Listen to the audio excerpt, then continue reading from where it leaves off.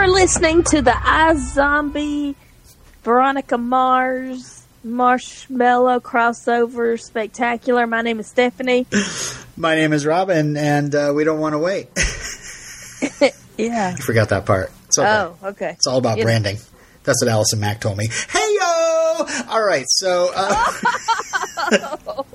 we're talking about... I guess I'm doing your job now. I know what you'll do next summer, right? Uh-huh. Weevils wobble, but they don't go down. Mm-hmm. And the bitch is back. What? We're also going to be wrapping up season 3 and talking about what might have happened. So let's get started here, huh? Yeah, that's very interesting. I can't wait to find out. Uh-huh. Because it's so confusing. Well, I have a whole timeline to talk about. But yeah, we got to talk about these episodes first. So, I Know What You'll Do Next Summer, written by Jonathan Moskin and David Moulet. I think that's how you pronounce it. Summary. Veronica's first case as legitimate private investigator is reuniting a father and son. But could potential fraud have repercussions? Meanwhile, Keith tries to stop a rash of burglaries, and Veronica, Logan, and Mac all consider what the future looks like. And I will say that this episode aired after the Gilmore Girls series finale. Oh. It's all a circle. So I have several sections to talk about. And the first one is The Future is Bright, or Is It? Part 1. So this is about Mac. So we start with Mac and Max, which is just, it's stuck in your mouth. Just doing sex, pizza, sleep cycles. That's gross. That's so gross. When she opened the door, to get the pizza from the delivery guy, I thought, oh my God, I bet, the smell. And the pizza involved, Yeah. There's no showering involved, so all the oil is rising to their skins. She said, because she tells the delivery guy, she's like, I'm wearing a different shirt. like this, I'm not just living here. Yeah. I went home. So she finds out Max is going to be expelled, but he doesn't care. He's making lots of money, and Mac is kind of shocked by this. So she talks with Veronica about her mixed feelings. And I love the whole line where she says, love makes me lazy. It's a dangerous drug. It kills more brain cells than crystal meth. That is so true. Yeah. It's so true. But the way this resolves is Mac tries to steer Max in the right direction, but Max is happy what he's doing. And he's wondering if that's going to end things, and she says it changes things, but not much.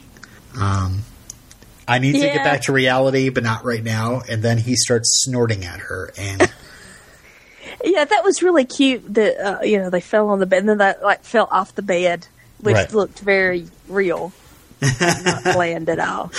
But yeah, she's like, she feels guilty that this is an upset, and just like most young people, they're only thinking about right now. Max is making a lot of money, and that's all that matters. He's not thinking long term. Yeah, it's like, on one hand, I can understand how Mac must be feeling like, I'm going forward, but this guy is just going to sell term papers to college students, this is not what I had planned for myself. But it's like they're not getting married right now. She's in the first year of college, so I don't know.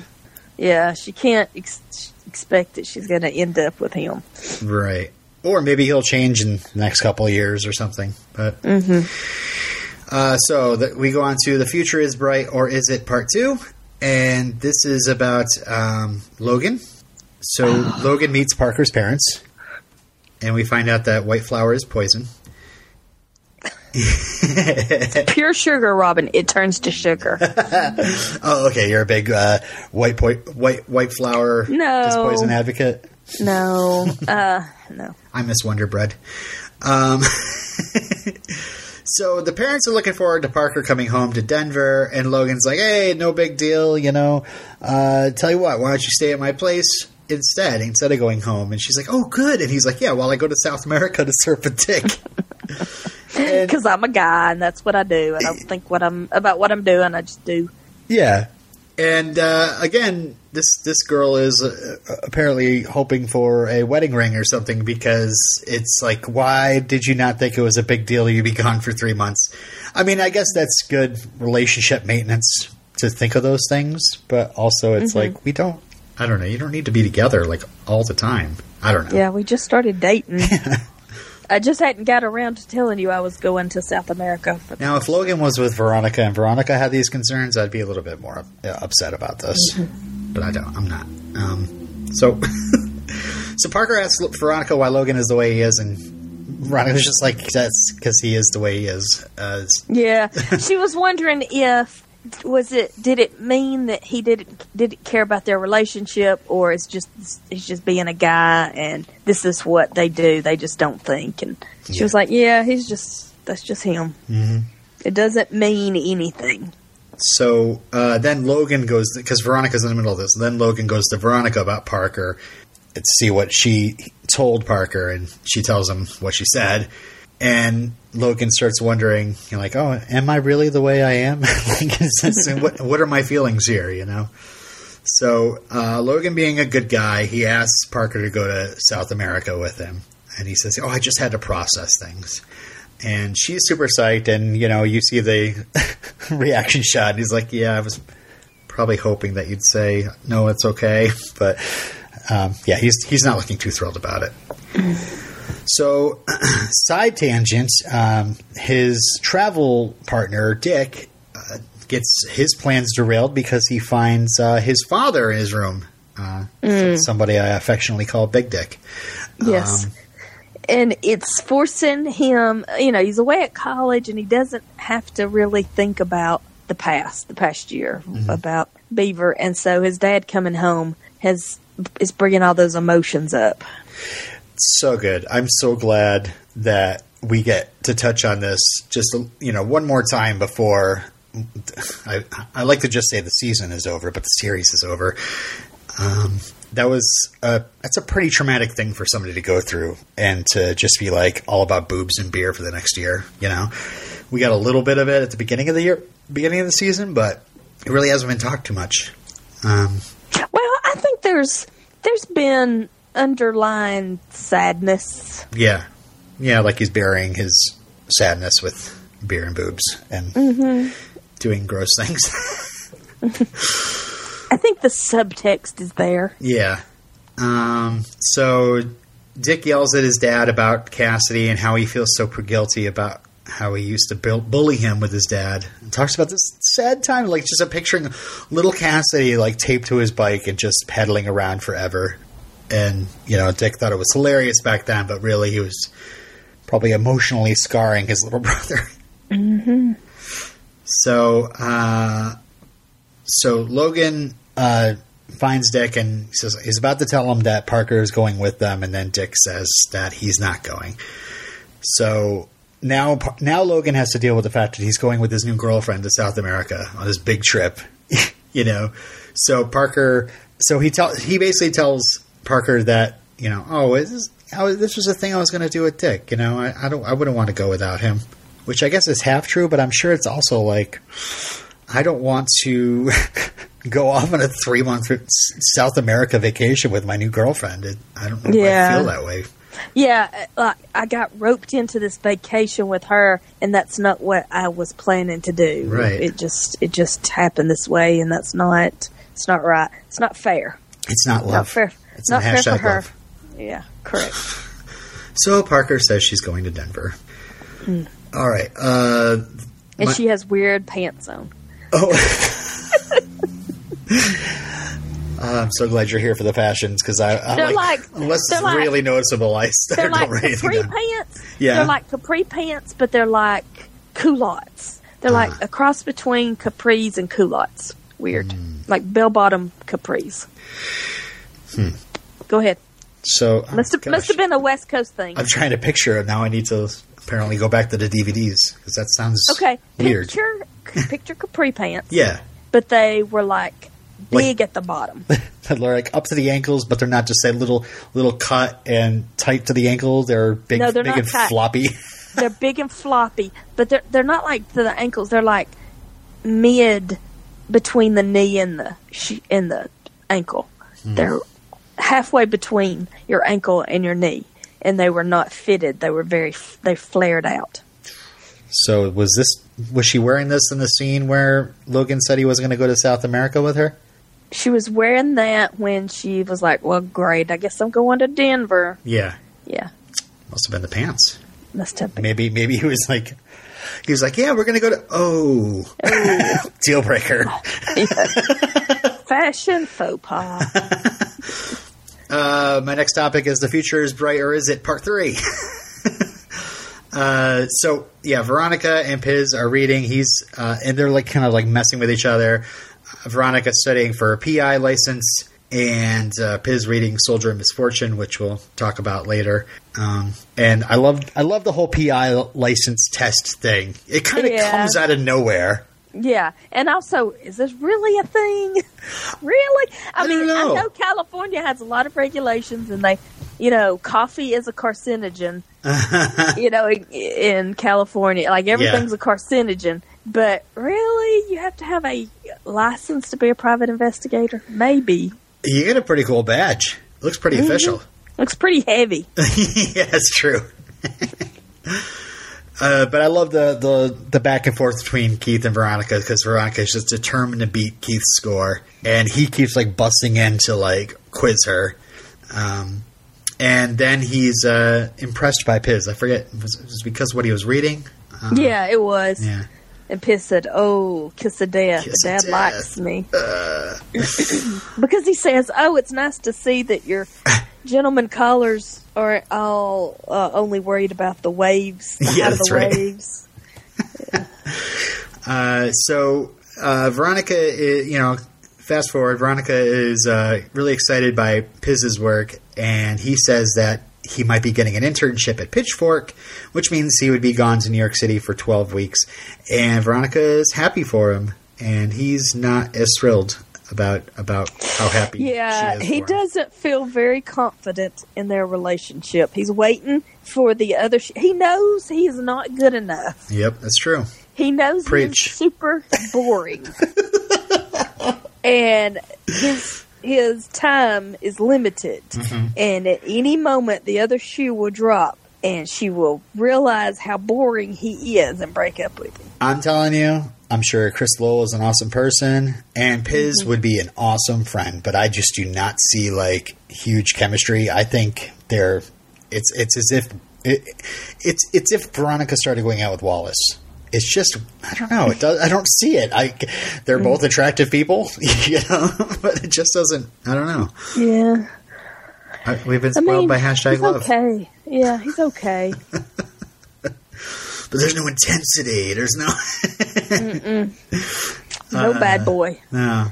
But I mean, it's funny. Like back then, I would not have known what Pitchfork was. Yeah, and they actually made an error. Which it'd be funny. Okay, so Pitchfork is not based in New York City; it's based in Chicago, which is funny. You could either think of it as like this is a writer's error for Veronica Mars, or it's funny to think that Piz might be thinking he's moving into New York City when it turns out that he's moving to Chicago. He doesn't realize it. Oh yeah, Pitchfork's in New York City. Yeah, I mean, it doesn't matter. It just, I guess. I guess he can go work at Tessa Thompson's coffee shop if he can't get any work. Oh yeah, Brooklyn. Mm-hmm. Yeah. Was a diner. Was it a diner? I think it was a diner. So Veronica gets 95 on the test. She thinks she beat Keith by 2 points, but Keith's got a 97, which he leaves right in the desk for Veronica to see and gloat over the phone too. We have a moment where Wallace tells Veronica not to break Piz's heart, which he's still kind of leaning on that. Even though they're together, he still doesn't trust it. And Piz is his good friend, and so is Veronica, but he knows that... Yeah, he knows them both very well, and he knows that this is not going to work. Right. He's like, I don't see it. It's as if like Veronica would go out with me. It just doesn't feel right. And Veronica has got to have that excitement. Yeah. She's got to have the drama. Yeah, I'm telling you, if it's not Logan, it's got to be Vinny Van Lowe. I'm going to start hardcore shipping it for the revival. Get the hashtag Vervin started. Anybody Vervin with me on Twitter? All right, I'm sorry. Okay, so Piz tells Veronica that he's actually thinking about now doing an internship at a Neptune radio station. But that's overshadowed because Veronica gets a call. It's 12 weeks of FBI internship. She's so excited. Everybody's going away for 12 weeks. And Keith's so excited, and she's so excited, and Piz is not excited at all. Because probably he took the radio internship, and it's not what he wants to do. It's boring, and it's not exciting New York. And he's like, well, dang, she was going to Virginia. I could have went to New York. And I guess by the end of the season, we don't actually find out what his plan ends up being. Because if she was in Virginia and he was in New York, that's just like a 3-hour train ride, right? Yeah, I think so. But, I mean, I watch a lot of TV. They all seem to be like Mulder and Scully seem to like travel between like Virginia and Washington D.C. a lot. So I'm sure New York City is nearby. I don't know. I live in Vermont. Yeah.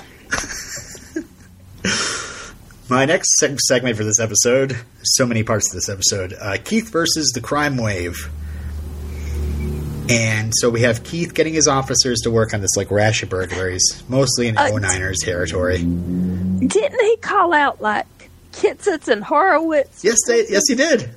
Okay, is this the writers from Lost? Yep, and Once Upon a Time. At the time, Edward Kitsis and Adam Horowitz were best known for Birds of Prey, Felicity, and We Don't Want to Wait staple, Popular. So, yeah. So they weren't on Lost yet? Nope. Maybe they were. I mean, this was like a year or two into Lost when Veronica Mars ended. So maybe, I'm not sure when they started. Okay. Yeah, when I heard the names, I was like, that sounds so familiar. Yeah. Like Lost writers. So Veronica takes the exam and walks through the Hearst College job fair. I don't know why I left that in this section, but anyway, whatever. It has nothing to do with the rest. So Keith interrogates Tommy, who's stolen jewelry. Cliff is defending to Keith's irritation. It's a great new dynamic.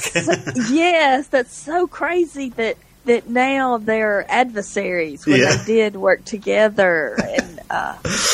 And this is just, I feel like this is foreshadowing, or it's insinuating that Keith is not going to win the sheriff's election.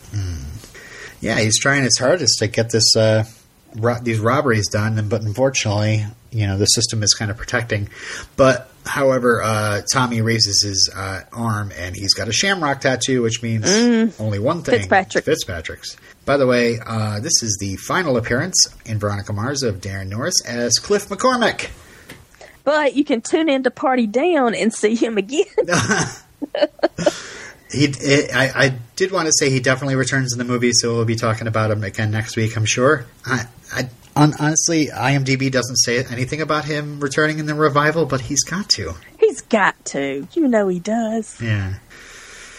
So Liam Fitzpatrick shows up and just feeling super safe. And he says he hasn't seen Tommy in years, and he knows that Keith doesn't have anything. That's why he'd just walk right in to the police department.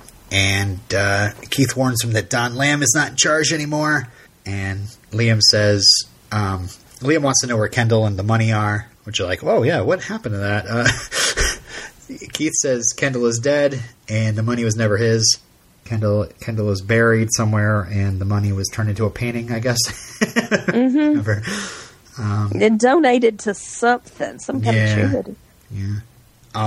This is also the final appearance of Rodney Roland as Liam, which makes me kind of irritated, because, gosh, if ever there was a guy that needed to be thrown in jail...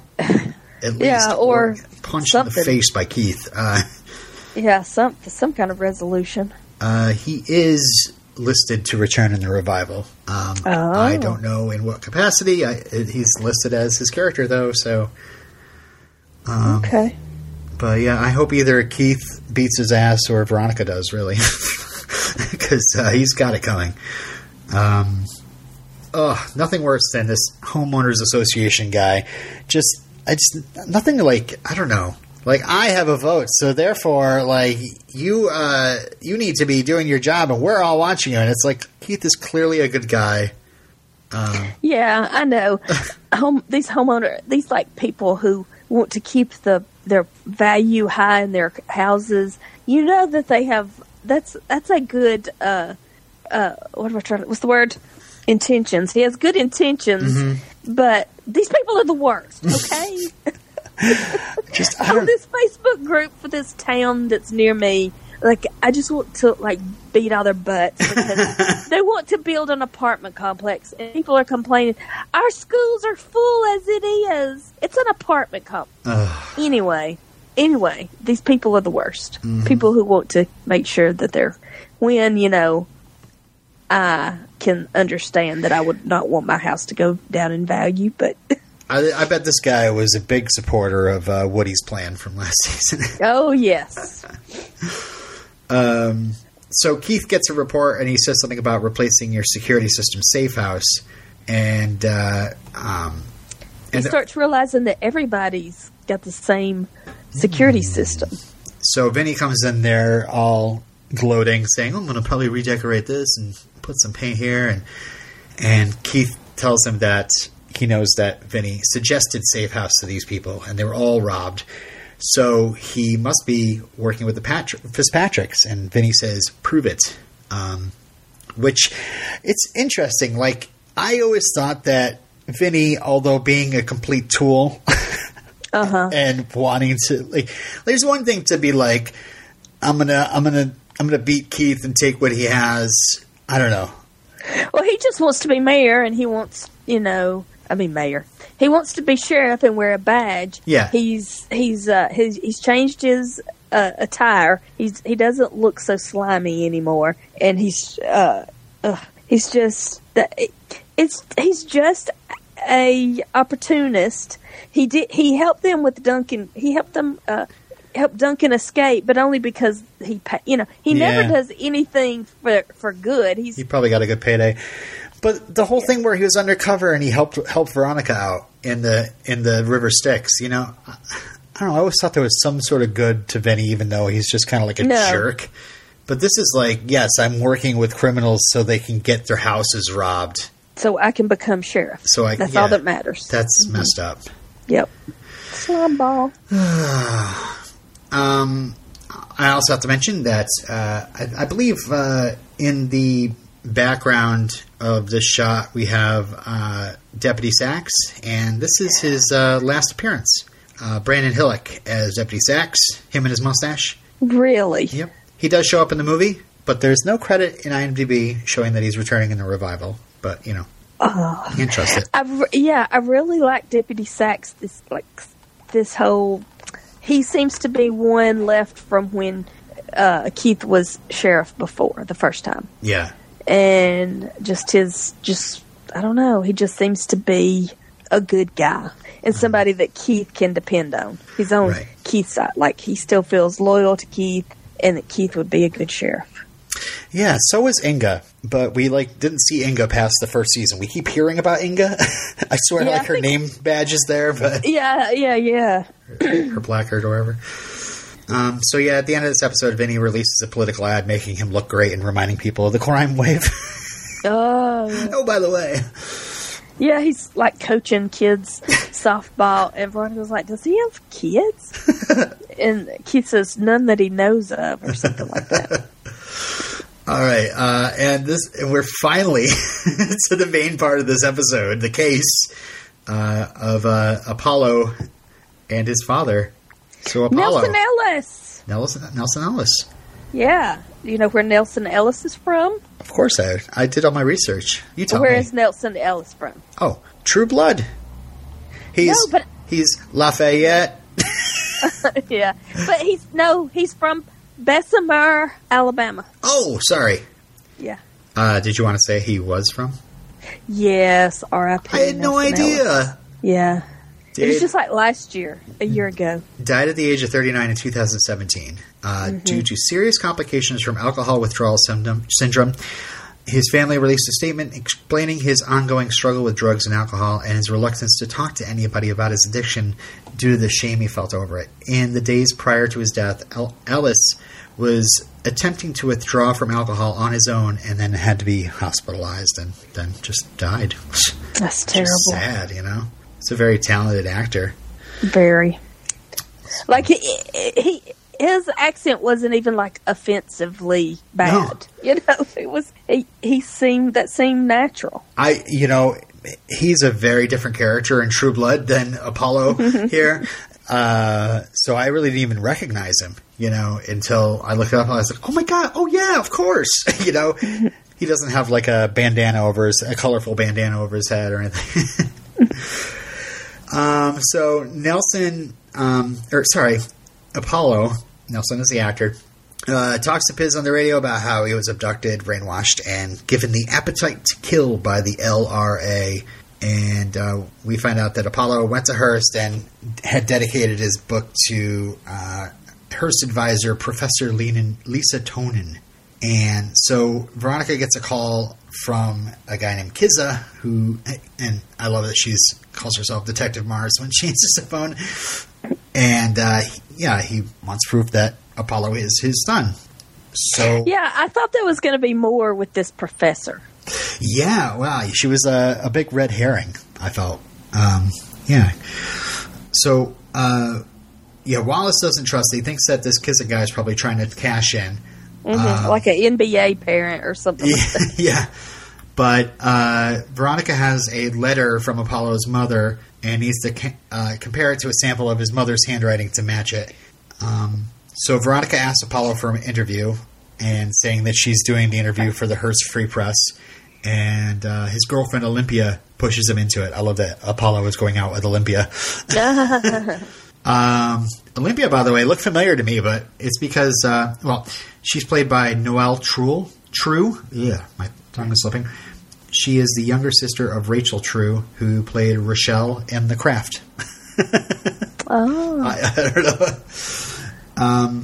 So Veronica goes to Apollo's room. He's a big GTA fan, which definitely set up a warning sign with me. I was like, when we start suspecting that Apollo might not be who we think he is, I immediately was like, oh, why would a child soldier want to run around a video game and brandish weapons? Yeah, because he mentioned in the opening scene, it was like they gave me the thirst for killing or something like that.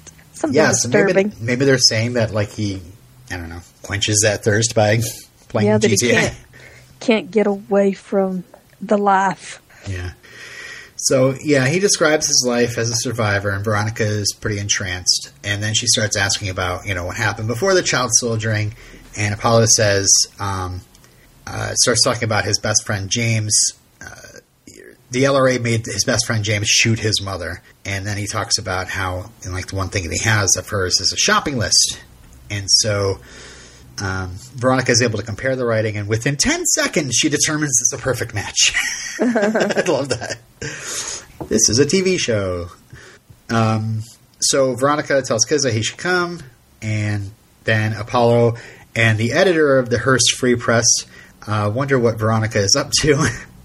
And Veronica fesses up, and Kizza... So she tells him that Kizza left for the U.S. without even knowing Apollo's mom was pregnant, and shows him the handwriting. But he says that the shopping list was in the paper and that this letter could be forged. And Veronica says, "Well, try a blood test," but Apollo refuses. So this is interesting because we get into this thing where all of a sudden Apollo goes missing, and then Veronica has to track Apollo down. But it's like Apollo is leaving these breadcrumbs around. Mm-hmm. He's told his friends to give her all these different stories. Yeah, after you watch it, when you watch it the second time, you see that the girlfriend sends Veronica to his dorm room just in time to hear him on the phone. Yeah. With the movie studio. Oh, the movie studio, Silver Pictures. Yep. Joel Silver. Yep, the guy in charge of one of the producers of Veronica Mars. And meanwhile, Kizza shows up, and he's really baffled by the fact that Veronica is a young girl. And it has a fuzzy cat pen. Oh, yeah. That was cute. So they send him around. I mean, Zeke says that they don't talk. Dr. Tonin, and then says Dr. Tonin wrote the book, not him. None of it actually happened. So they set up this whole story. It's a very elaborate plan to get Veronica to tell the questionable dad, the potential dad, that there's no money. Mm-hmm. And so if he doesn't show up, then he was just wanting money. And so Veronica is left with this quandary, like, should I report this? Should I... It's so funny, like, Apollo's little game to prove that this father was actually his father and was somebody that would stick around for the money, could have just, like, blown his whole... like, put his whole career as, I don't know, a writer or whatever into question, like, by spreading these rumors. Like, she could have just called the Hearst Free Press or in an even bigger publication, Keith's friend, Lloyd Blankenship, and said, I have people that are telling me that Apollo is not telling the truth and that this professor advisor was the one that actually wrote the book. Yeah, the chance of that getting out and becoming a story would be so damaging. Yeah. That you'd think that they wouldn't want to risk that. But Apollo, I guess, takes it seriously about how much he, if the father's real or not. When you can just take a DNA test. Yeah. You can know like that. But I think it's like he wants his father to want him for, and not for like any sort of the right money. Reasons. For the right reasons, yeah. So even if a blood test proved that he was the father, he's there because he wants his son, not because he wants the son's money. That's true. So, it's so weird. There was a weird placement of scene where Veronica tells Kizza that Apollo's money may quickly go away and Kizza won't get any money, and Kizza says he's lonely. He wants to be there for Apollo. And then the very next scene, now Apollo is getting his blood drawn, and they're waiting for Kizza. So it's like, Kizza doesn't show up, but it's because he's been detained. They've arrested him. Yeah, because he was driving a car with stolen plates or something. Yeah, I don't know. So Veronica takes Apollo to meet Kizza, and he talks that he was named after the god of music and that his mother had a book of Greek myths, and Apollo remembers the book, and they realize, oh, father, and they weep together. And fun fact, these two actors had never even met each other prior to that scene, and within like 4 minutes of meeting each other and getting the camera set up, they pulled that scene off together. Yeah, but they're really good. Yeah. That's a great scene. And so, in the background, also, Wallace is signing up for Invisible Children, which, helps child soldiers, Yeah, he's putting his money where his mouth is. He's that's what he's going to do for the summer. He's going to go volunteer in Uganda. And then we get a little ad break at the end, just Kristen Bell, Jason Doring, and Ryan Hansen asking for people to support the charity, InvisibleChildren.com. And this charity, this organization, was founded by Jason Russell, Bobby Bailey, and Lauren Poole. And Ryan Hansen is the brother-in-law of Jason Russell. So it's kind of an organization that's, in the family, near to his heart. And Rob Thomas said he found out about the charity through a student of his mother's, and also Ryan Hansen gave everybody in the writer's room a book about it. And they had released a documentary about it. So, yeah. That was a different topic, than what you're used to. It wasn't child abuse or drugs or, Yeah. or those typical afternoon. What is it? After school specially episode. Yeah. And I think it was like, in the 2000s when all, more attention was paid to some of the terrible stuff going down there. Mm-hmm. So. Yeah, when we went to New York the first time 3 years ago and saw, Danai Gurira? Yeah, her play, and Lupita Nyong'o was in it. It was an all female African American directed, written, acted, produced play about. It was in Liberia, but that's basically what it was about, like how it affected the women in that country because of the wars and the soldiers and the. It's just. Remember what it was called? A very good play. Nope, can't remember. Look it up, folks. Yeah, it was a good play. Let's go on to Weevil's Wobble, but they don't go down. This is written by Phil Klemmer. Veronica helps Weevil, who was framed for selling fake debit cards. Wallace is being stalked, and Keith debates Vinny, and Logan goes after Piz. Yeah. Yeah, about this time, I guess, it was... Because we have that, where on your ID, you have credit. Mm-hmm. You put money on there for the cafeteria or your books, the bookstore, or different things. Different restaurants around campus will take the Blazer Bucks is what we have. Mm-hmm. So I guess that was... Your pirate points? Yes, kind of new at the time. That's when it was happening. So, yeah, Weevil, Francis Capra is back on the show after being off the show for surprise. five episodes. We've missed you, Weevil. Apparently, he was struggling with a medical condition, and the medication he took for it caused his face and neck to swell and break out with acne. Well, I noticed that his face looked rough. Yeah. Yeah, I gotta say, this was a case. This might be one that I'm like, yeah, we don't need to talk about every single detail of it. Yeah, there was some kids that had this plan, and they used literary character or historical characters, historical figures' names as aliases, and they were framing Weevil as. But that was a really neat reveal. How the kids were like, they were at the lineup with Keith, and they were saying that it was number 4, and you're like, we know it's Weevil. Oh, guess what? It's Weevil. Of course it's Weevil. Yeah. And then you're thinking, oh, is he guilty? No, he's not guilty. He's being framed, and it all goes back to the beginning of the season when he spoke in class for her project, talking about his life of crime. Why would anybody set you up? Nobody knows about your criminal past. Oh. Because remember, Diane Agron was in the... Oh, yeah. In the class. Another cast member in this plot stuck out is Lauren Bowles, who played Holly on True Blood. She was the bursar. It was the bursar. Oh, I knew she looked... I punched the bursar. Sir. That's right.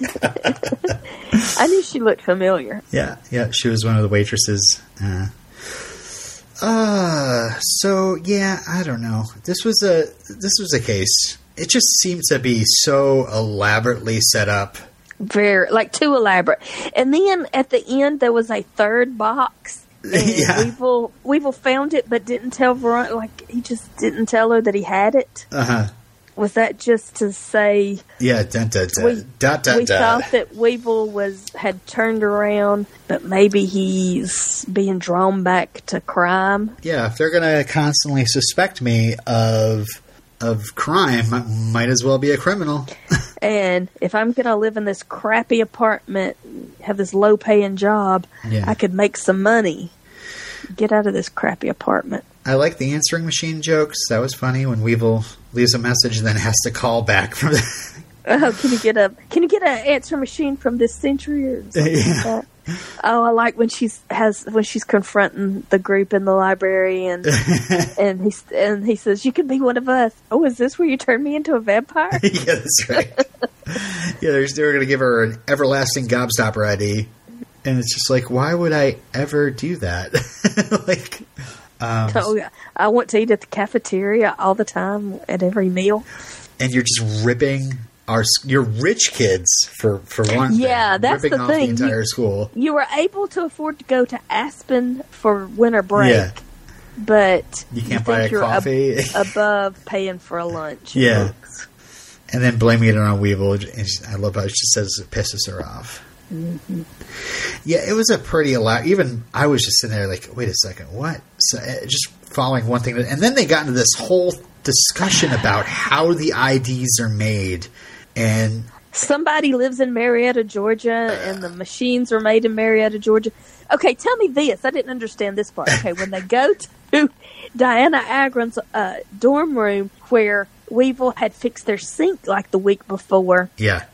That's how they got his fingerprints? Yeah, because the roommate dumped ramen noodles down the sink, got it clogged, and then he had to go in under the sink, and he just picks the box up without knowing what it is, it being under the sink, to get at the drain. So that's how they got his fingerprints all over it. Okay. So they did that on purpose? Yep.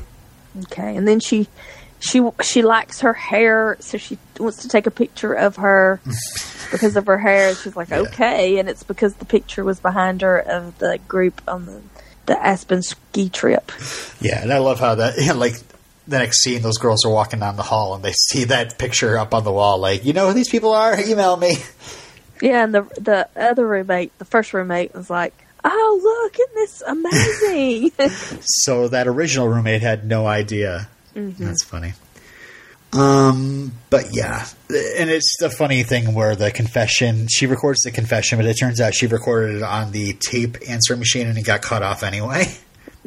But it didn't matter. She just needed to think that she just needed the group to think she had the confession on tape.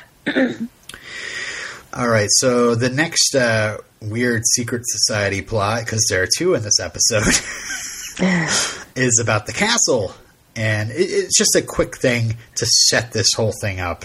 That there's this guy stalking Wallace. He's fishing stuff out of the garbage that he's throwing stuff in. He's sitting in this library, just sitting there. And Wallace gets a look at it, does a little bait and switch, and gets a look at a file that he has. And it's got all of Wallace's schedule and photos and basketball stats. And so, the stalker catches him, and Wallace asks him, and he says he's been tapped to join the castle. And I will say that this secret society is called the Castle because it's based on William Randolph Hearst's famous estate called Hearst's Castle. Oh, okay. So, a lot of very Hearst West jokes. Coast thing. Yeah. So the next thing is Keith versus Vinny. Keith catches Veronica and Piz making out. Piz asks him to come on the radio show. The radio show is this ridiculous debate. It sounds so familiar, where they're getting on Keith's case because he really busted down on underage drinking.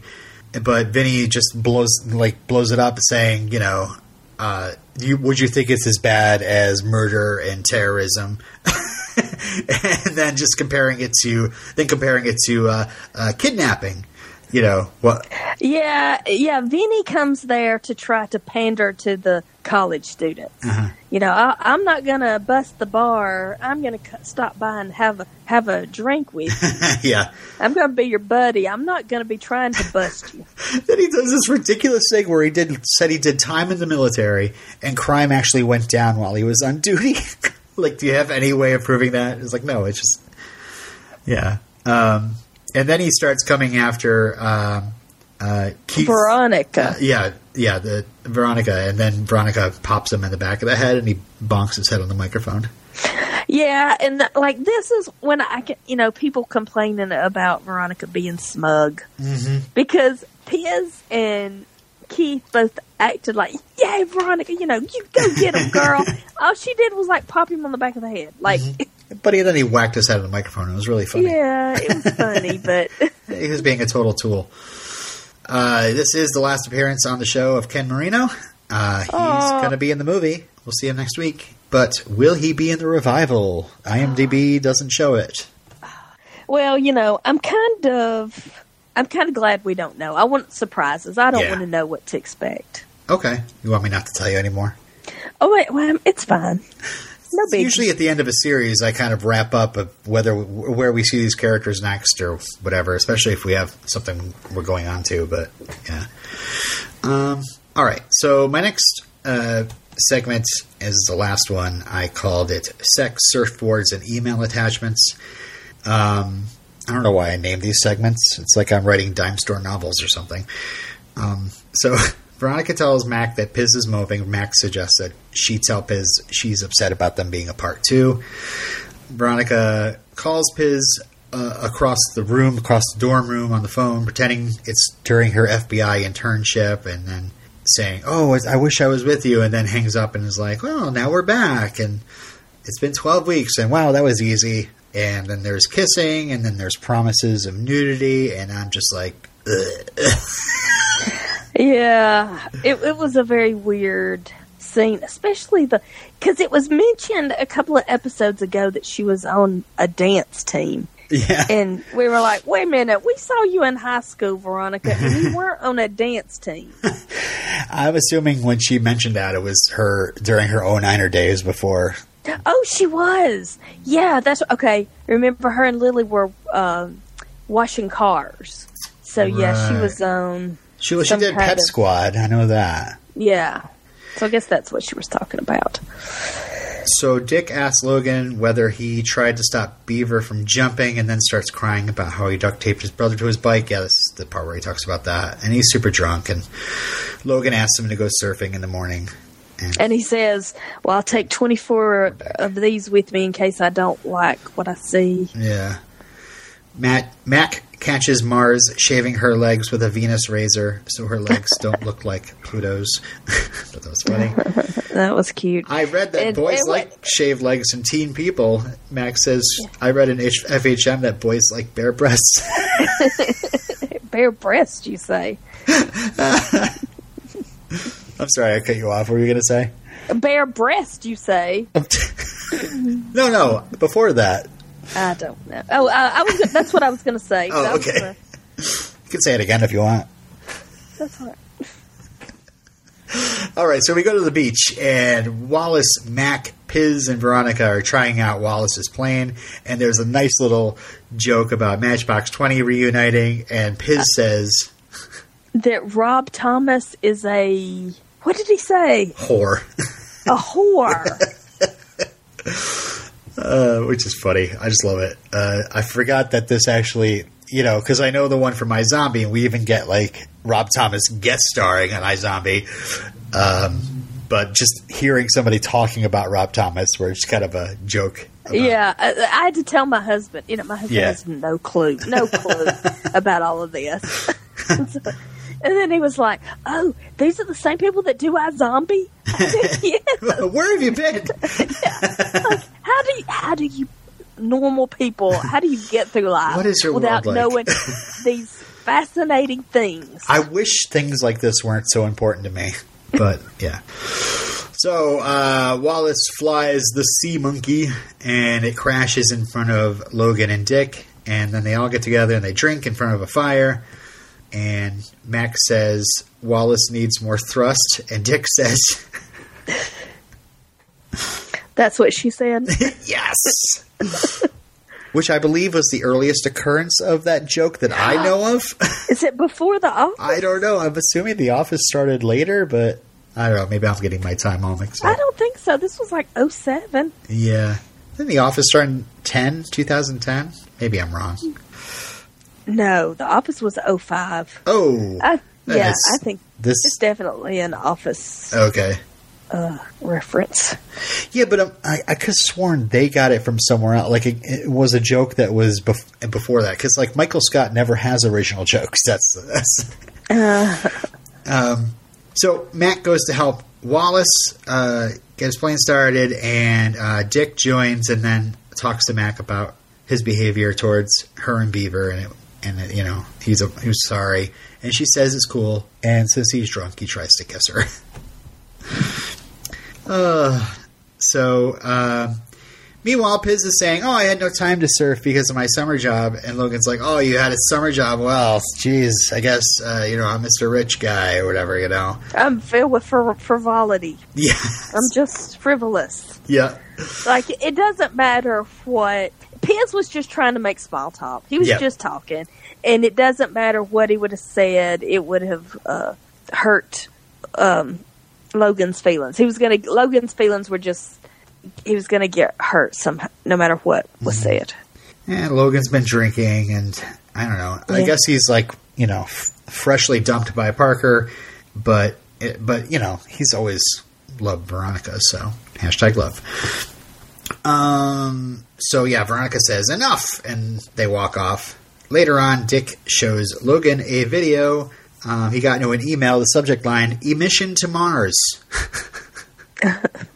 And it's a video of Veronica and Piz about to bone. It's from earlier in the episode, and it shows that there's a camera in the room, and this video is going around in an email. Okay, it's so weird. Hold on, I'm gonna sneeze. That they got it on. She was naked, and then Logan comes in and confronts her with this, and she said, which I think this ends up being... Okay. No, we have to get to the good part first. Okay. Logan, are you going to sneeze? Because no, we're all waiting for it. I think it's okay. Logan goes right to the campus, yanks Piz out of one of his radio shows, and beats the Piz out of him, as I wrote. But Piz does get a few good shots in. I will give it to him. I like when Piz runs out of the room, and then when Logan comes out of the door, he sucker punches him. Yep, exactly. That was pretty ingenious. Because mostly Logan has the upper hand on him. Mm-hmm. It's hard for Piz to get a punch. He's got the element of surprise. Yeah. The thing about Logan, he's very volatile, but it's almost like, I love you so much it makes me mad. Yeah. Or I'm mad. It's almost like he gets love and anger confused or something. Right. Like they're the same thing. Jeez. Yeah, and he's just... Because remember, earlier when she got her head shaved, when she got attacked in the parking garage... he got mad. Yeah. It's almost like I love you so much, I'm so worried about you that I'm just going to get mad. Yeah. Yeah, again, he loves Veronica, and his problem here is he jumps to a conclusion that Piz voluntarily videotaped him and Veronica and sent it around in an email. Yeah, Which just... doesn't even sound like Piz. As much as Logan's interacted with him, does he seem like... I mean, maybe he could think that he's a secret creep, People can act friendly and be a secret creep. He doesn't know him very well. Parker Abrams. We'll never forgive you, Parker Abrams. Rob Thomas thought that most fight scenes on this show are not well done, but because they're filmed quickly and without a second unit.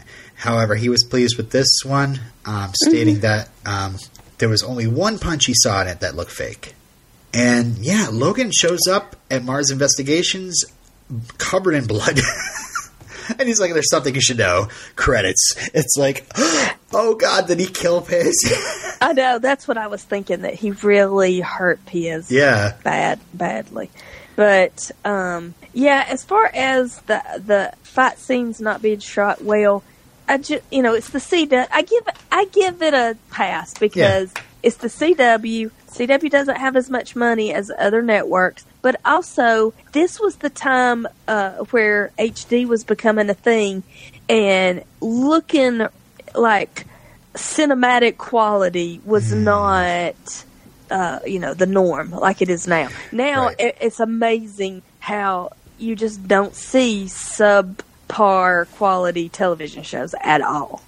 I just think this is not a show that might have had a fight choreographer, on call. I mean, it's a couple of probably stunt people setting up so everything's safe and looks good for the camera. But I don't know. Yeah, it wasn't a high priority as far as the funny dialogue, the mysteries. That's what's important, not the action or the fights.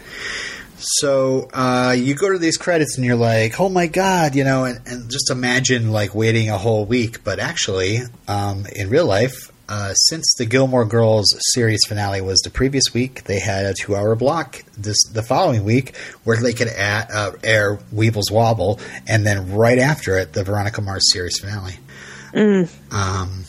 So let's get into that. Actually, I do have to just tell people, tvtime.com. Check out the app. We're on there. Our podcast is streaming on there. You go to the show, Veronica Mars and iZombie, I believe, and you can hear our podcast. And, TV Time people, thank you for listening. And we're on the tvtalk.fm, the TV Talk Network. A bunch of fun podcasts on there you guys can check out. All right, so the series finale, The Bitch is Back.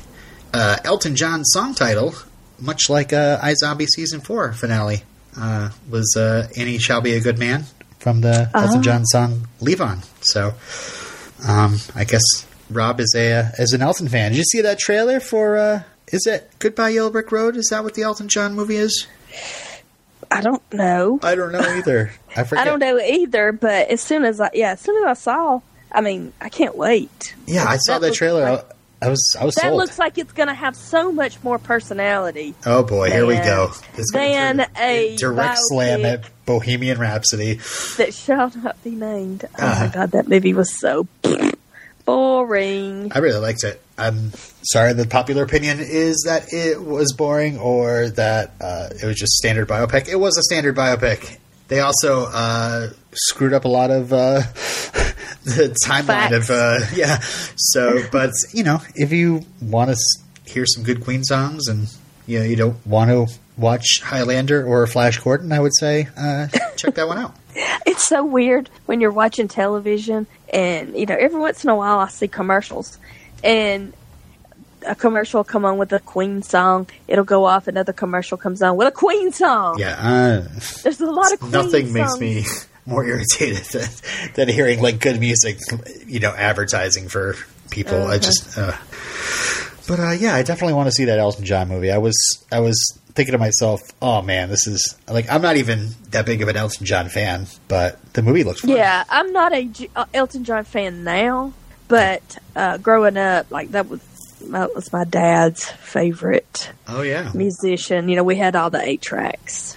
Oh yeah, you were the one that told me all about what Annie Shall Be a Good Man was about. I had no idea about that song, but it's a good song. Oh. Okay, so The Bitch is Back, written by Rob Thomas and Diane Ruggiero, friends of the pod. The synopsis is Veronica is in full revenge mode after finding out about the video and follows a trail that leads her to Jake Kane and to her father, losing any chance of being Neptune's sheriff. Happy endings abound.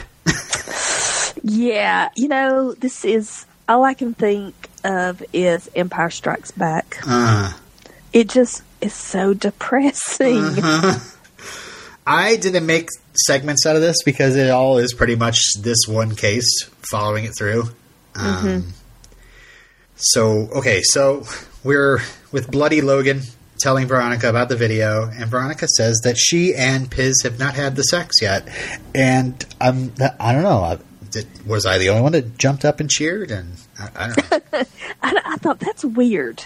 Like she got her boobs out, but didn't make with the sex? Yeah, like what is she waiting on? Maybe it's because it's Piz and it's not Logan. Yeah, that's probably what she's waiting on. Yeah, she's like, all right, have you petting? Sure. Yeah, Piz is probably not as. Hot? Is that the term?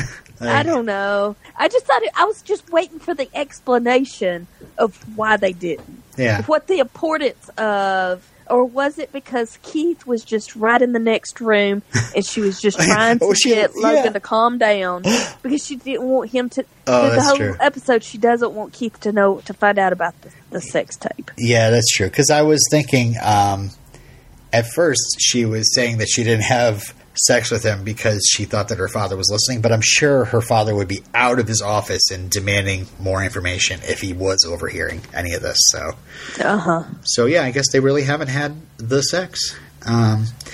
So he confesses to fighting Piz, and Veronica kicks him right out.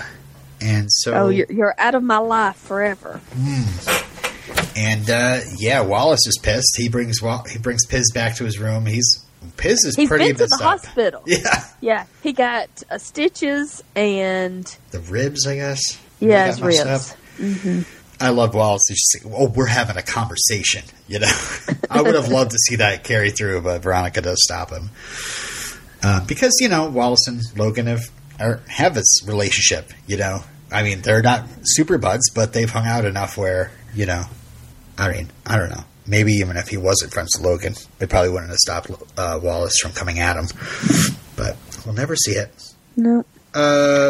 Parker goes to Logan, says she's an idiot. He's still in love with Veronica. We all get it. I don't know why she hasn't yet. And he can't disagree. And then he tries to tell her to be angry for her friend. Oh, and that's where she dumps him. Man, I got this all mixed up. Okay. And she walks out, and there's Veronica in the hallway, as we usually do. He's all yours. And Veronica's, not why I'm here. Veronica calls Logan a lunatic, and he says, as your friend, I was angry what happened to you. And that's where she says, you're out of my life forever. We're not friends. And then Dick, of course, says that Veronica's stock went up. This video is great. Oh, yeah. Enthusiasm. He gives her a plus for enthusiasm. And she then says one of my favorite Veronica Mars quotes. Do you remember? After all these years, do you not instinctively fear me? So, the video is from Chip. And Dick's like, oh, yeah, I forwarded it to my entire address book. I always forward porn. Like I enjoyed that. I guess everybody else will enjoy it. God, it's like, Dick, you are the worst person, but why am I laughing so hard? I know. I can't wait to see him in the movie and the new series. Oh, yeah. And I can't wait to watch Play It Again, Dick. I can't wait to watch Ryan Hansen Solves Mysteries on TV. Is that what it's called? Yeah. Which I think was just canceled. So I think there's like 2 seasons of it. I haven't watched it yet, but you're watching him in Party Down. Yeah, Party Down. Oh my gosh. Yeah, Roman calls him a dick in Party Down. It's pretty funny. Weevil offers his help, and Veronica says she wants him to shiv her. And then says, I might be taking up on your help. So Veronica walks into the food court. Everybody's looking at her, and she's back in high school again.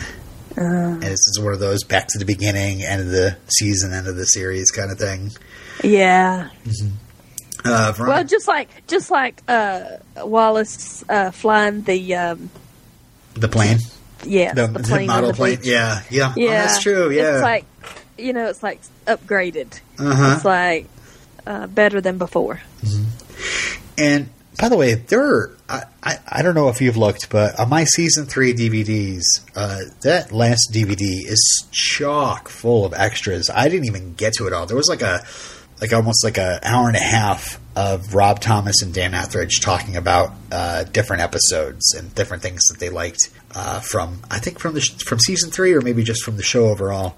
But I definitely plan to get to it. I did watch a few of the shorter extras, and one of them was a behind the scenes as I think the prop manager was walking around, the property manager. Mm-hmm. Was walking the camera around the set and showing everybody the set. And this college food court is a set. It's all built. Oh, okay. It looks so realistic, but it's really neat to have the radio station there in the food court. Yeah. And they brought the camera out, into the radio station, and you can see how it looks onto the food court. And, it's not like a manipulated shot or anything, any sort of green screen or anything like that. It's all one set. Mm-hmm. And I believe you said something about spaghetti western the other week, and I was back in my mind. I was like, I have no idea what she's talking about, but whatever. I noticed this time as they're doing the set tour that one of the restaurants in the food court is spaghetti western. Yeah, I didn't even realize. I'm sorry. I thought thought you would, because they were ordering, Parmesan, eggplant Parmesan. It was when Mac was about. There it is. Hey, if you were waiting for it, there it is, folks. I'm not editing it out. It was a surprise to me too. All right. When Mac was trying to decide if she was going to break up with, what's his name? Max? No, the other guy. Oh God. Oh my God. Bronson? Bronson, yes. Bronson. Yes. So, yeah, it's funny. In this food court, it's spaghetti western, and there's holy crepes, and then the coffee shop is called Hallowed Grounds, which I just never noticed before. It's just in the background. I didn't know that. So, yeah, she asks Chip where the video came from, and he's like, don't know, don't care. And she says, well, you will care when I start to get my revenge on. And she stalks out, and he runs after her. Hey, Dominic DeSantis, we're cool, right? Right? That was great. So, yeah, it's funny. We go from Dick to Chip, and now we're going into this Dominic guy. And I almost wish that they had more, people we've met in the college, Yeah. How this somehow got funneled through. Like maybe it went to Max or, Bronson or somebody else, maybe, how they did in the end of season 1. They had remember this person from this episode? Oh, that was a great episode. Yeah. It was, remember that? Remember this? Remember this person? And now we got this Dominic guy, and then we go to Goria. They call him Gory and Goria Sorokin. And who does the whole... Oh, wait. I love this. The whole thing where Dominic shuts her out, and he ends up finding his car on blocks and Weevil going, oh, man, he must have some bad karma. And so he comes back, and she's sitting in his room in the dark and starts singing Bad Day. Well, first she had his credit cards closed out. Yep. So that's why he left the restaurant. Yep. Yeah. Yeah, and he gets so pissed. He advances on her. He's about to hit her or something, and she just pulls the taser out. Bzz. Yeah. Made me so Is happy. this the guy that drops his towel? No, that's Goria. Who? Yeah. Dominic's like, don't tell him I told you, but she does, and he credits her on her pom poms. And then drops his towel and is like, save for a drink. Yeah, that's so sexually and intimidate. That's really messed up. Yeah. It's not just a come on; it's a power play. Right. She should have got her taser out again. He would have been completely caught off guard. Just yeah, come on over here. Let me just reach down and. So she listens to a bug she left in Goria's room, and it's Pledges getting instructions, and she watches the Pledges picking up instructions, and one of them is Wallace, and she asks him what he's been doing, and he tells her about the castle, and...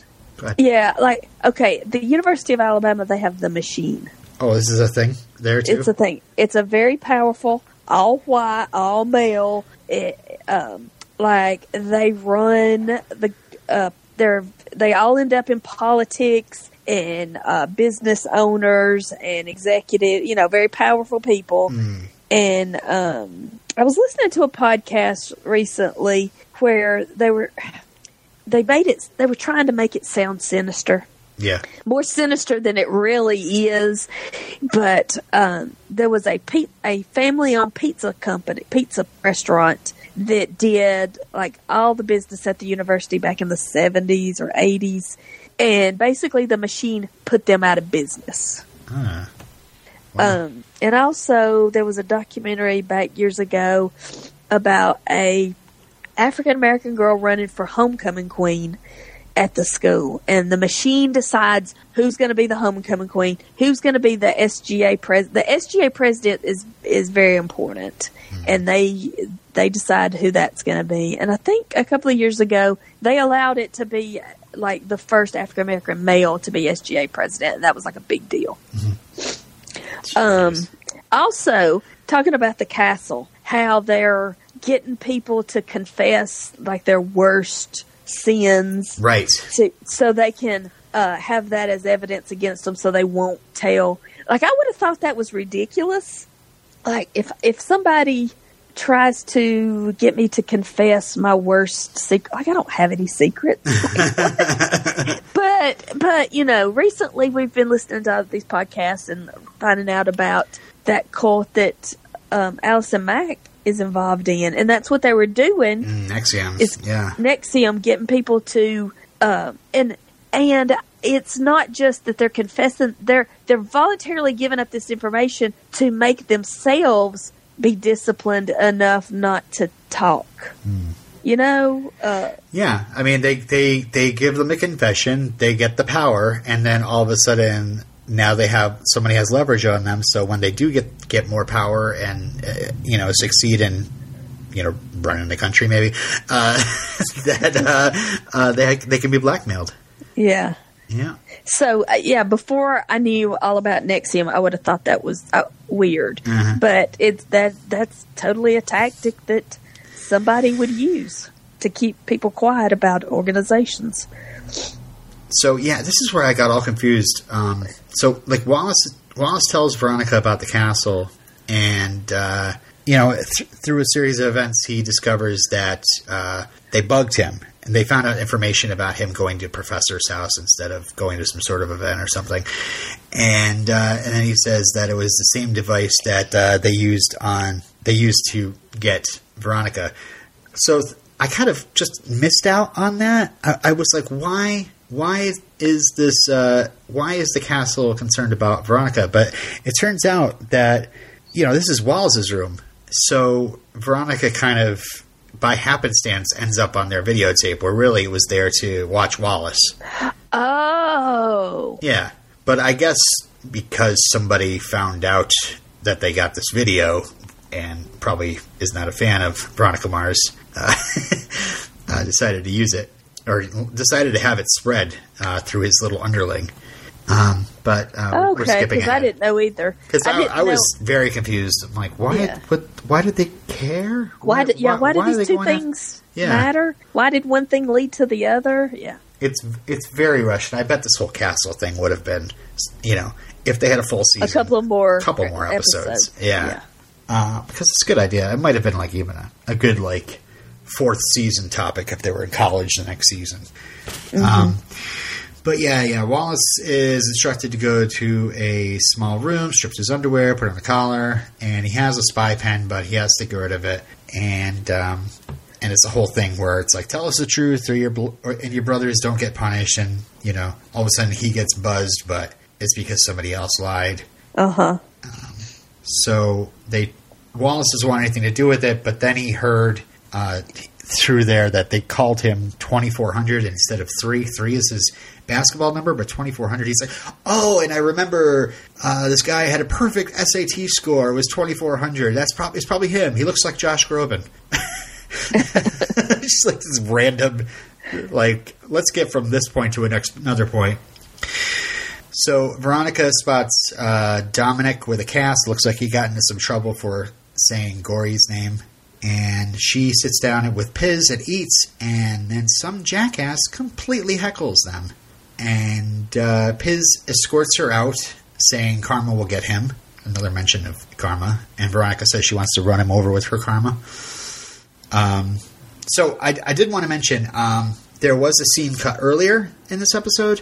So remember the part where Veronica had to bring Keith a uniform because he dropped salad in his lap? It's just this quick scene. He's talking about how he's going to get his photo taken. And I thought it was just a simple, let's check in with Keith kind of thing. But there was also another scene filmed in the police station where Leo pulls her aside and says he got the video sent to his email as well. Like, it got spread as far as his email. So this video is gone, like, everywhere. Yeah. And he's, like, super pissed. And, she pleads with him not to tell her dad because it would either kill him or he would kill the person who shot it. So they had that deleted scene, and So at this point in the episode, they were like over time, and they had sorry, not at this point. Yeah, because we didn't do the credits. You know, we had they didn't. The main credits. The main credits. Yeah. They just had the names, and I was like, "Oh, this episode's going to be super packed." Yeah. So they were over time in this episode, and they had a choice between that scene and the scene where the jackass heckles Veronica and Piz escorts her out. And in the end, Rob Thomas decided that although this deleted scene was more essential to the plot, the Leo scene, the cafeteria scene was more essential to the characters. He said it was important to see how Piz would defend Veronica as opposed to how Logan does at the end of the episode. Logan. Yeah. Speaking of, Dick gives Logan a big thumbs up to Logan for a good beatdown, and Logan's looking pretty guilty. Meanwhile, Veronica follows Josh Groban to this mansion, sneaks in the dog door, rips her sweater, and stumbles into a huge painting of Lily Kane. What? Yeah, I really like that, how it brings it all back to season 1. Yeah, and she goes into this office and then has to hide under the desk. Gory meeting with Jake Kane, and Jake is back, and he's been in charge of this castle thing, and I guess it's probably how he got to be 09er status, and he also had it kind of reflects on why they wanted Wallace, because they want the engineers, they want the people that are going to be important to the tech industry, and Jake definitely was. And you got another huge painting of Duncan as well. Yeah, and I like how it just stayed on that painting and then it turned into daytime. Yeah. It's interesting that Jake has this painting of Duncan hung up in his office, but Lily is on display for everybody to see. Like the son that ran away to Australia. But also he has a doggy door, but he doesn't have an alarm system. They've been there a month. He should have installed Safe House. I hear it's great. Veronica steals his hard drive. Keith comes to investigate, and we see Terrence is there too, and he says it was a tiny thief that came through. And Keith spots the ripped fabric, of course. He goes to the neighbor who has surveillance cameras, and Keith sees his daughter on the camera. What is it? DVR. It was before a DVR. What was the thing called before the DVR? Oh, he called it a DVR. Oh, I thought it was... never mind. Sorry. Okay. So he takes the DVR. Yeah. And he talks to the security guard who Gills, was one of the deputies that he fired. The jerk. The guy who might have been Lamb at one point before that was all changed. That's my ongoing theory. And of course he's completely unhelpful because he's getting paid good money to not reveal who might have been at this castle party. And we get also a payoff of the last episode talking about that supercomputer that could have made these IDs and a bunch of technobabble in that area. But we know there's a supercomputer, and now Mac wants to use it to get into Jake Kane's hard drive. What did she say when she walked in when Weevil let him in the room? Oh, gosh. I forgot. Hello, my lovely. Yeah, something like that. Sweetie, or some endearing name. Yeah, she's in love. And of course, Weevil helps him in. Meanwhile, Keith Veronica's mad at Keith. What is she mad at Keith for? Oh, this is where he goes through her closet. Oh, yeah. And finds the blue sweater, and she's mad at him, and she's like, I'm going to Max to spend the night. Yep. And meanwhile, Terrence is getting closer because he's interrogating the neighbor, and he finds out about the DVR. So, Jake goes into Keith's office, and there's a reporter there, and super excited to get this big scoop that Keith might be holding on to evidence that he shouldn't have or something like that. Yeah, this is interesting because, watching the case for Adnan Syed, like thinking about Dawn, how his mother was the manager of the LensCrafter, and she probably doctored his time card to make it look like he had an alibi that day. Yeah. It's like, as a parent, would you alter evidence to get your kid out of trouble? Like how bad is that anyway? It's your kid. She but she also broke in. Like, she's not going to get hard time, I don't think, right? She broke in and she stole something. She stole a very important hard drive. Yeah, she didn't murder her girlfriend. Right. Yeah. Quite a difference. So while Mac and Veronica crack the hard drive, Keith goes into the evidence room and uses a magnet on a speaker to erase the DVR. Oh, and I'm going, no, Keith, don't do it, don't. The sheriff's election is coming up. You're not going to win. I know. So sad. Again, just as before, Kane, what's his name? Jake Kane ruins Keith. We assume. Yeah. We guess. Yeah, that's all we can do coming. Is guess. If only we could find a season 4 to watch to find out. Yeah, when Veronica wakes up that morning and she gets dressed, goes out, and she goes to vote, they start playing It Only Rains in Southern... It Never Rains in Southern California. Yeah, that's a good... Because I knew... I couldn't remember anything about the last... I knew that there was a sex tape. I knew that there were rapes in season 3. I just remembered it was a sad ending. I couldn't remember what it was. I remember the song. I remember her walking down the sidewalk. Yeah. Thinking, that's terrible. That's a travesty. How the series ends. And so when that scene started and the song starts up, I wanted to cry. I was like, this is the end? Yep. This is it? There's no satisfactory ending. It's not, you don't feel, there's no, it just ends. I know, in the middle of a mystery. Would you like to tell the listeners what you told me about watching it with your husband? Oh, about how? Yeah, he had no clue. I showed him the teaser, the teaser with the taser, and he was so happy. He had no idea that there was another season that we get to watch. Yes, right. Yeah, we skipped over a couple things though before we get to the end. Okay, what did we miss? Well, I mean, number one, on the hard drive are confessions. And so going back to 1938 or something like that. Veronica gives Niche the list of the members, not the confessions. Well, first off, we go to the food court again, and Logan apologizes, and Veronica says he should apologize to Piz, and that's when Mr. Gory intervenes and gives her bug back and says, I'm glad you're so popular now because you're a bitch.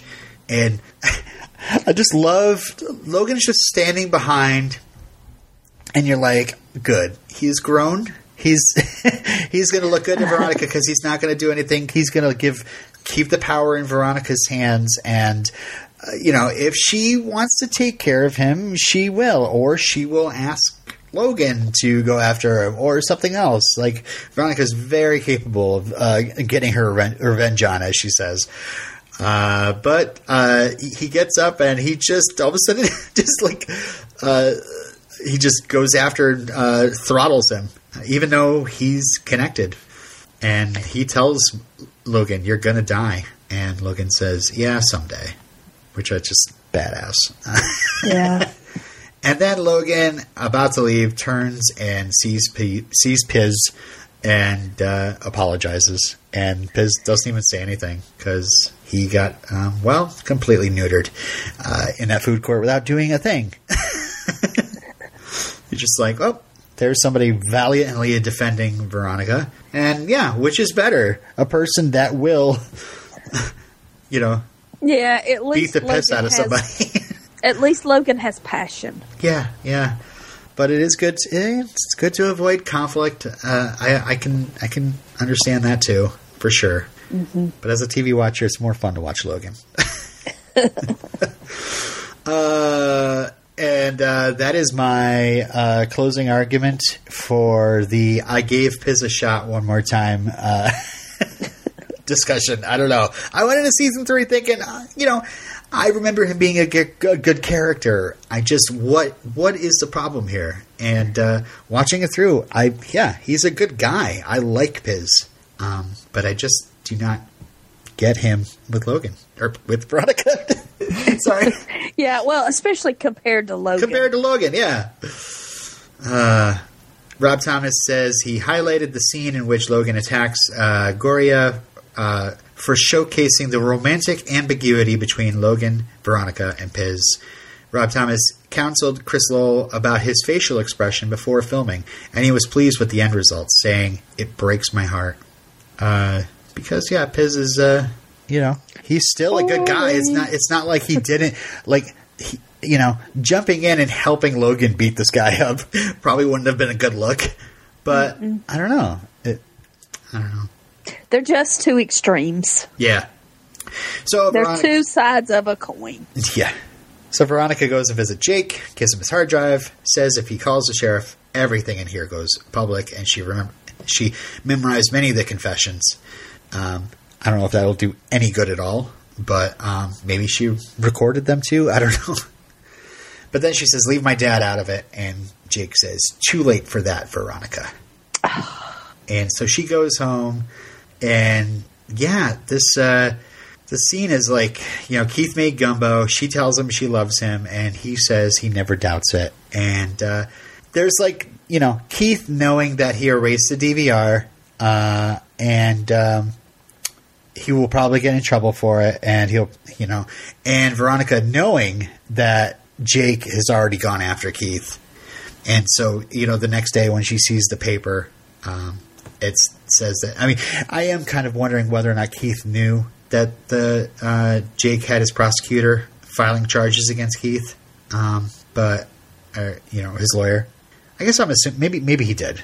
I don't know. Anyway, Rob Thomas calls the moment when Keith made Veronica dinner like quintessential Keith and indicative of his lasting commitment to his daughter.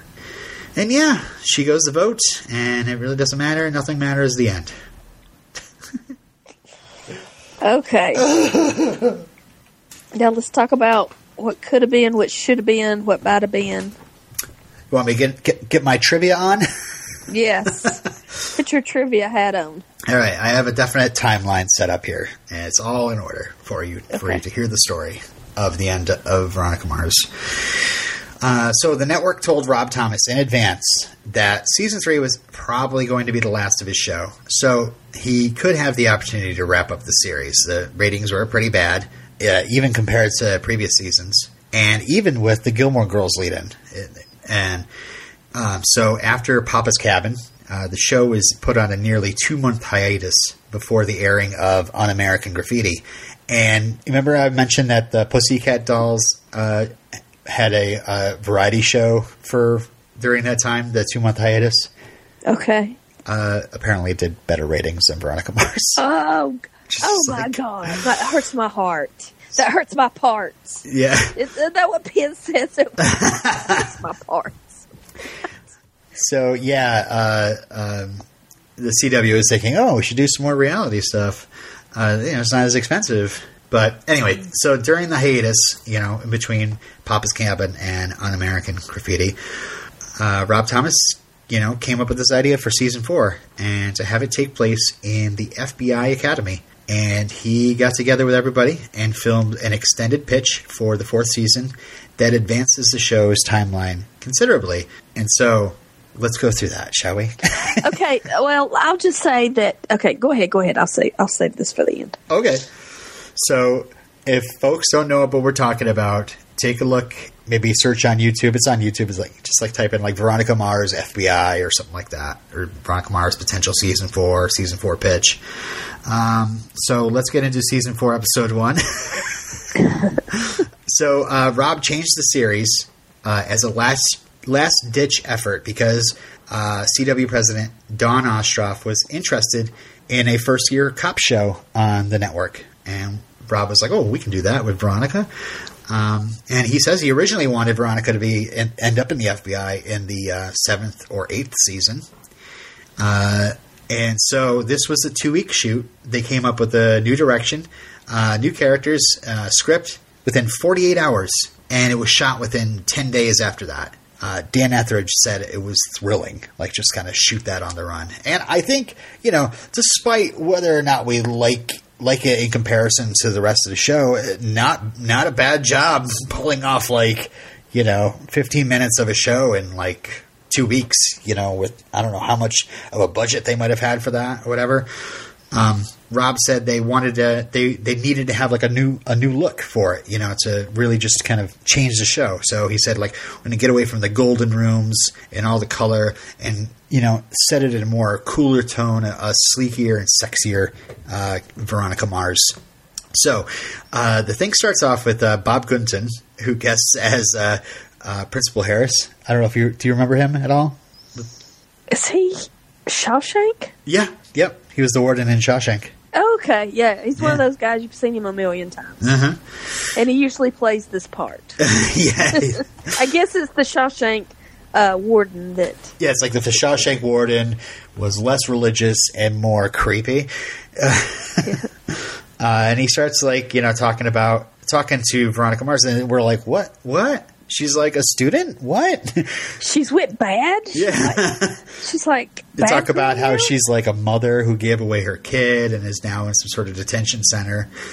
And he starts playing some music to set the mood, and he puts his hands on her shoulders like, tell me about the real you. And then it does this hard cut to a quick title credit showing Veronica. And I don't know if did you watch this on the DVD or did you watch this on YouTube? I watched it on YouTube. It's funny because I'm assuming they did it on YouTube too, but did you notice every time where it said FBI, it was blurred out? No. No? At least it was on the DVD. They blur out the words FBI, and any sort of FBI signage in this office, they blur out. Okay. Yeah. I know that on the YouTube clip, every time they cussed, it was bleeped. Oh yeah. They were swearing at it. Yeah, that's right. Yeah. Yeah. Oh yeah. So Veronica walks into FBI headquarters and says, "I'm Veronica Mars. I'm new." And it's like, oh yeah, new Veronica Mars. Okay. So we have fast forwarded to the first day of FBI. She talks about Callie Farmer, who is a suck up teacher's pet kind of thing, overachiever. And in walks the FBI boss, Walton Goggins. I was like, whoa, Walton, they got the Gogs. But then they also got Parker Abrams, who I will never, ever forgive. I know. It's so weird. He's a good-looking guy, but you hate his guts. I hate him so much for what he did to Buffy. And then Niche is there. Oh, is Niche there? I didn't even recognize her. She has long hair now. Oh. So yeah, it's this whole FBI staff room. Where they chase down the book rate bomber, and Veronica, of course, is it's just like first day of college again. She's super smart, sticks out. Well, now first they talk about going to a strip club. They're going to have to send somebody to a strip club, and they all look at her, and she's like, and then they're like, oh, we need to send you to high school. We need somebody who's ready to go back to high school.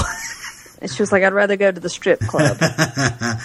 And so we go back to the principal's office, and we see that Agent Parker Abrams is in the car listening to this whole thing and waiting for her to bust him, And so the principal unzipped his pants and presents himself, and and he's offers 2 months off her sentence, and she tries to get up, and then he shoves her back down in the chair, and she says she's FBI. And then we get a slow motion shot of the principal running, pulling his pants, and Veronica chasing. And he gets nailed by the car door, which is, the only thing Parker Abrams has done good in his life, except for, be a good guy to Jack on Dawson's Creek. So we go back to the FBI meeting, and we meet, Seth, who Veronica is not happy he's there, and apologizes. Oh, they have for a past. They have a past, yes. Mm-hmm. And he's like, I'll be professional. He didn't hurt me that much. ... That guy didn't look familiar at all. No, I didn't even... Did I look that actor up? Maybe I did. I don't know. And Parker and Veronica stake out a coffee shop looking for the bomber, and he profiles the bomber and then picks on her, saying that she feels threatened by how smart he is. So Rob said that he wanted to show the network who might want something in like kind of a Grey's Anatomy vibe because that show was on back then. It still is. And, you mean that Grey's Anatomy, that show that's still on today? Yeah. Grey's Anatomy. So this was like 2007, 2008, which is Grey's Anatomy is going to like season 4 at this point. Okay. Okay. So yeah, he was like, the network might like some relationship dramas, thrown in here, and Veronica was balancing work and a complicated love life. Okay, so Veronica finds out by Chief Goggins that Callie didn't tell her about drinks after work, and Veronica and Callie go visit this source, and Callie says it was actually Seth that didn't tell her. And Veronica starts seeing ships and bottles in this place, and then sneaks in the back room and finds bomb stuff. And she comes out, the bomber has a knife to Callie's throat, and Veronica pulls out her gun. And we get this dum-dum-dum, like zoom in on Veronica, and that's the end of it. Wow. So let me just finish up what I have to say about what I found out about this. Okay, so Rob says that these aren't just scenes they drop in the show. This is just a sampling for the network, what they might see in season 4, and Dan Etheridge said they were moving towards a sleeker, sexier show, but they weren't going to lose the heart of what makes Veronica Veronica, or the show Veronica Mars Veronica Mars. And Rob said the big story over these past 3 seasons was getting past the bitterness and resentment of what had been heaped on Veronica, and the challenge for this potential season 4 was to find out where that story was 3 years later, after 3 years jumping ahead. What are you going to say? It's very, it's very well known that shows are not, or it's very hard for a show to tackle moving from high school to college and still be good. Yeah. Even the show Buffy that we love with all our heart, nobody really likes season 4. If you like Buffy season 4, you're an oddball. It had its moments. It did. It had some good episodes. Yeah. But overall, it was terrible. But obviously, number 1, Parker Abrams was in it. Exactly. But then again, Pedro Pascal was in it as well. So, it had some good things. Yeah. And I can see moving being more in. You doing FBI, you have the opportunity to do so many stories. Mm-hmm. There's lots of stories, just like the bombing or strip clubs, or this could be something that Rob had was moving the show towards anyway. It's the handling the case of the week, and the mythology, the overarching story is Veronica's like relationships. Yeah, I saw that high school stuff and college stuff. That was all kitty stories, and right. We beat the rape horse to death. Yeah. So I could see that would have given the show a lot of years to go. Watching this, I'm going, where's Keith? Where's Logan? Where's Dick? Where's Mac? Where's Wallace? Where is everybody? That's true. I'm assuming that, they just filmed this with the total intention of keeping their cast and putting them in different roles in Veronica's life. Mm-hmm. Maybe Keith is still running the PI. Mac, of course, is the computer expert in the FBI. Definitely. We have NCIS, we have Criminal Minds. They all have these things. She's the girl in the chair. Girl in the chair, yeah. But what could have been? Oh well. And then it's weird to know that never happened, and then the movie. It's so funny because listen for it. There is a joke about it in the movie, which I was reminded of when I was looking in trivia. Okay, so during the hiatus, Enrico Colantoni stated that the CW had seen the filmed first 10 pages of this season 4 pitch and reacted negatively. However, Rob Thomas said CW hadn't seen the pitch yet and would on May 2nd, the day after the series returns with Un-American Graffiti. So it's kind of weird. It's like, I don't know, was Enrico had bad information, telling the truth? Was Enrico like, well, they didn't put me in it. Maybe they're phasing Keith out. This kind of ticks me off. Yeah, I have no idea. So, the teaser presented to the network on May 2nd, 2007. The Hollywood Reporter wrote that Dawn Ostroff, president of the CW at the time, had responded positively to the new concept. The series title might be changed if the FBI idea had been accepted. The CW had recently canceled Gilmore Girls, leading some news outlets to speculate that Veronica Mars might be renewed in order to fill a schedule hole. Several cast members, including Julie Gonzalo and Chris Lowell, and Parker and Piz, had also already taken other acting opportunities in anticipation of the series cancellation. But Rob Thomas said, "I don't think we're dead. I kind of like our chances." So that's May 2nd. We have Debasement Tapes airing on May 8th, and then I Know What You'll Do Next Summer airing on May 15th. So 2 days after the first episode we talked about this week, this 2007 CW Upfront happened. Dawn Ostroff announced that Veronica Mars was not part of the new primetime lineup and was not coming back. When asked if the series could continue with the FBI concept, Ostroff said, "It's not going to happen. The series was completely gone in any form." Ouch! Dang.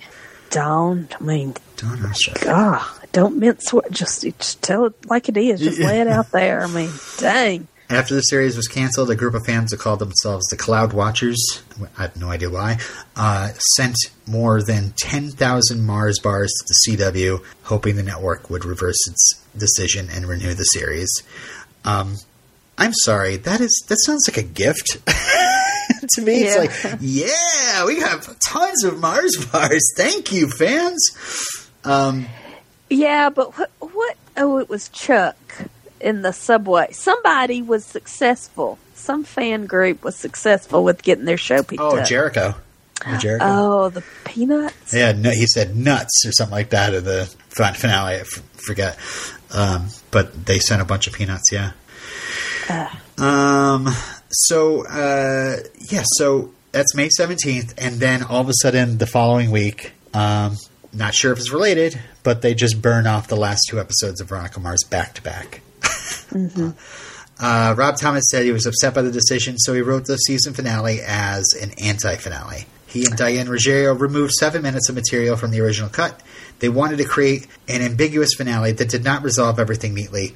In retrospect, he has said he doesn't regret it because they could not have made the movie if the show had had a proper ending. And yeah, my last... It's just, it's so funny how, just little things could change things completely. Yeah, my last note here is like a movie. Yeah. So, I mean, that's exciting. Yeah, I'm excited to watch it. Yeah, me too. Especially, I gave to the Kickstarter.